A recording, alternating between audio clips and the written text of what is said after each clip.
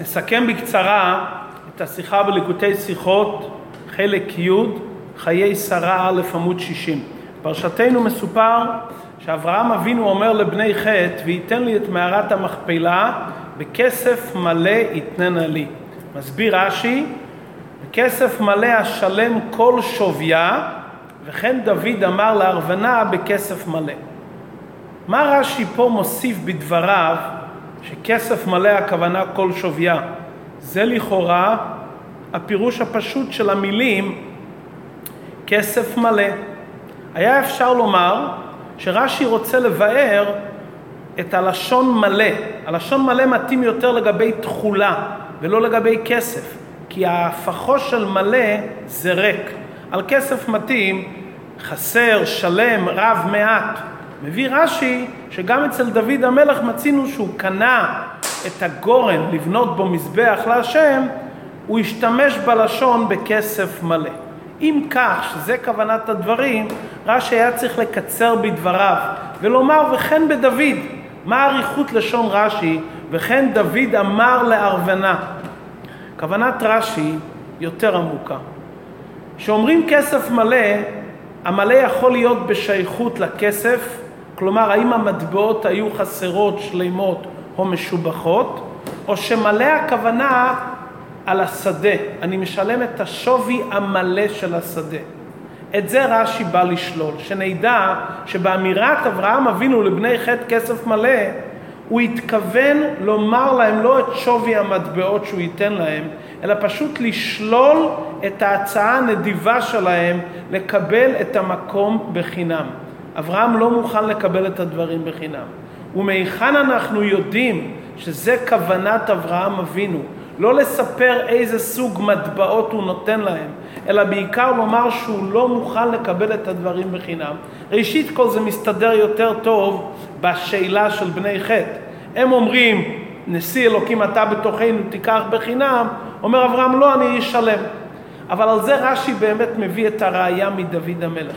אצל דוד המלך מפורש שהסיבה שדוד המלך לא הסכים לקחת את הגורן מהארוונה היבוסי, נאמר מפירוש בפסוק, כי לא אשא אשר לך להשם והעלות עולה חינם.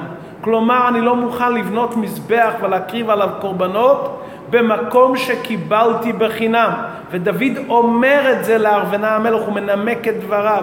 אומר רש"י כמו שדוד נימק את הדברים לארוונה המלך, שהוא לא מוכן לבנות מזבח ולהעלות קורבנות על מקום שהוא קיבל בחינם, כן הם הדברים בנוגע לאברהם, שאברהם לא מוכן לקבל את הדברים בחינם. ובעצם הדברים עמוקים יותר.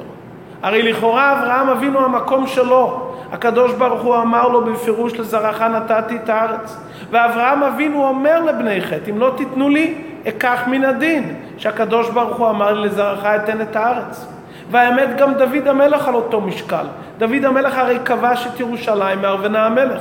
שהוא בא לבנות מזבח זה היה שלו מדין כיבוש. ובכל זאת גם אברהם וגם דוד המלך, למרות שמבחינה משפטית, הלכתית, זה היה שלהם, הם לא הסכימו עד שהם שילמו על הדברים. הם גם לא הסכימו לקבל מתנה לאחר שהם כבשו או לאחר הבטחה אלוקית שהמקום שלו. ומדוע? אם דוד המלך היה בונה את המזבח על סמך הכיבוש או על סמך מתנה שהוא קיבל מארוונה את הגורן, היה לארוונה איזה שייכות ואחיזה. ודוד המלך לא מוכן שמקום שבני ישראל מקריבים קורבנות וגורמים נחת רוח לשם, שיהיה איזה אחיזה ושייכות לצד הקליפה. אברהם אבינו לא מוכן שהמערה שבו הוא קובר את שרה, ובמקום הקדוש הזה יהיה מנוחת אבות העולם, האבות והאימהות אדם וחווה, שיהיה איזה שייכות רחוקה ואחיזה לצד הקליפה. ולכן אברהם אבינו ממאן, למרות שזה שלו, לקבל את זה בחינם, ומשלם על זה כסף מלא, שווי מלא. אנחנו רואים כאן גם דבר מופלא הלכתי. הרי חז"ל אומרים שלומדים את הנקודה הזאת ששדות נקנים בכסף מהפסוק שדות בכסף יקנו. מדוע לא מביאים את הראייה מהמקרה של אברהם ואפרון שהוא מכר את השדה תמורת כסף? תוספות מסבירים מכיוון שאפשר לומר שזה ראיה רק לנוכרי שקונה רק בכסף. אבל יש כאן עניין יותר פנימי. ראשית כל, אברהם אבינו הרי שילם כסף מלא. והדין הוא שקרקע נקנית גם בשווה פרוטה. אי אפשר להביא ראיה מהמקרה שלנו לעניין הלכתי בכלל, שכל קרקע נקנית בכסף גם אם זה שווה פרוטה. ועוד ועיקר, הרי לפי דברינו אברהם לא קנה את זה, זה היה שלו. הוא נתן את הכסף לא לקנות את הדברים, הוא נתן את הכסף כדי להוציא את השייכות והאחיזה של צד הקליפה. אז איך אפשר ללמוד מכאן עניין הלכתי של קניין נדלן ושדות בכסף?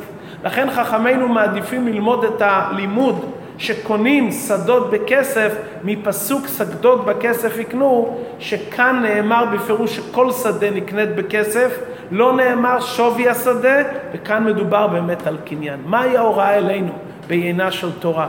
הזוהר הקדוש אומר, מצוות צריכים לעשות לא בריקנה ובמגנה, לא ברק ולא בחינם, כי אז לא נמשך רוח הקדושה.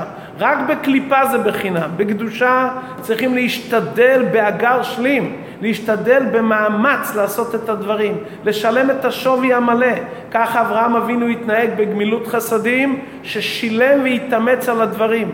כל אחד מאיתנו שעניינו לברר ולזכח את העולם על ידי תורה ומצוות, הוא צריך לברר ולזכח את הדברים במאמץ, ביגיעה, בהשתדלות, ולא בריקנה ומגנה. שלא יאמר אדם בליבו, התברכתי בכישרונות טובים, התורה אני מבין אותה בקלות, ברוך השם אין לי הפרעות במלחמת היצר, אני אקיים את המצוות בקלות, בלי יגיעה.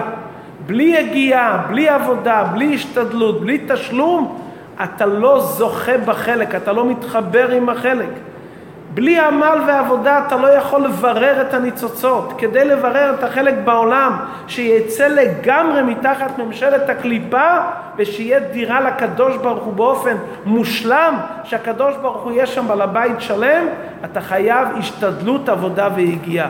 ושמשתדלים ועובדים ומתייגים להוציא את הניצוצות של הקדושה ולשלם על זה את המחיר המלא, הנפשי, הפנימי והממוני, זוכים ל400 שקל כסף עובר לסוחר, ל400 העולמות הנכספים, שעליהם נאמר בזוהר, זה הדירה של הצדיקים לעולם הבא, זה בעצם ההתגלות של אור הסובב כל עלמין, מה שהתגלה לעתיד לבוא, לכל אחד ואחד מבני ישראל שנקראים ועמך כולם צדיקים.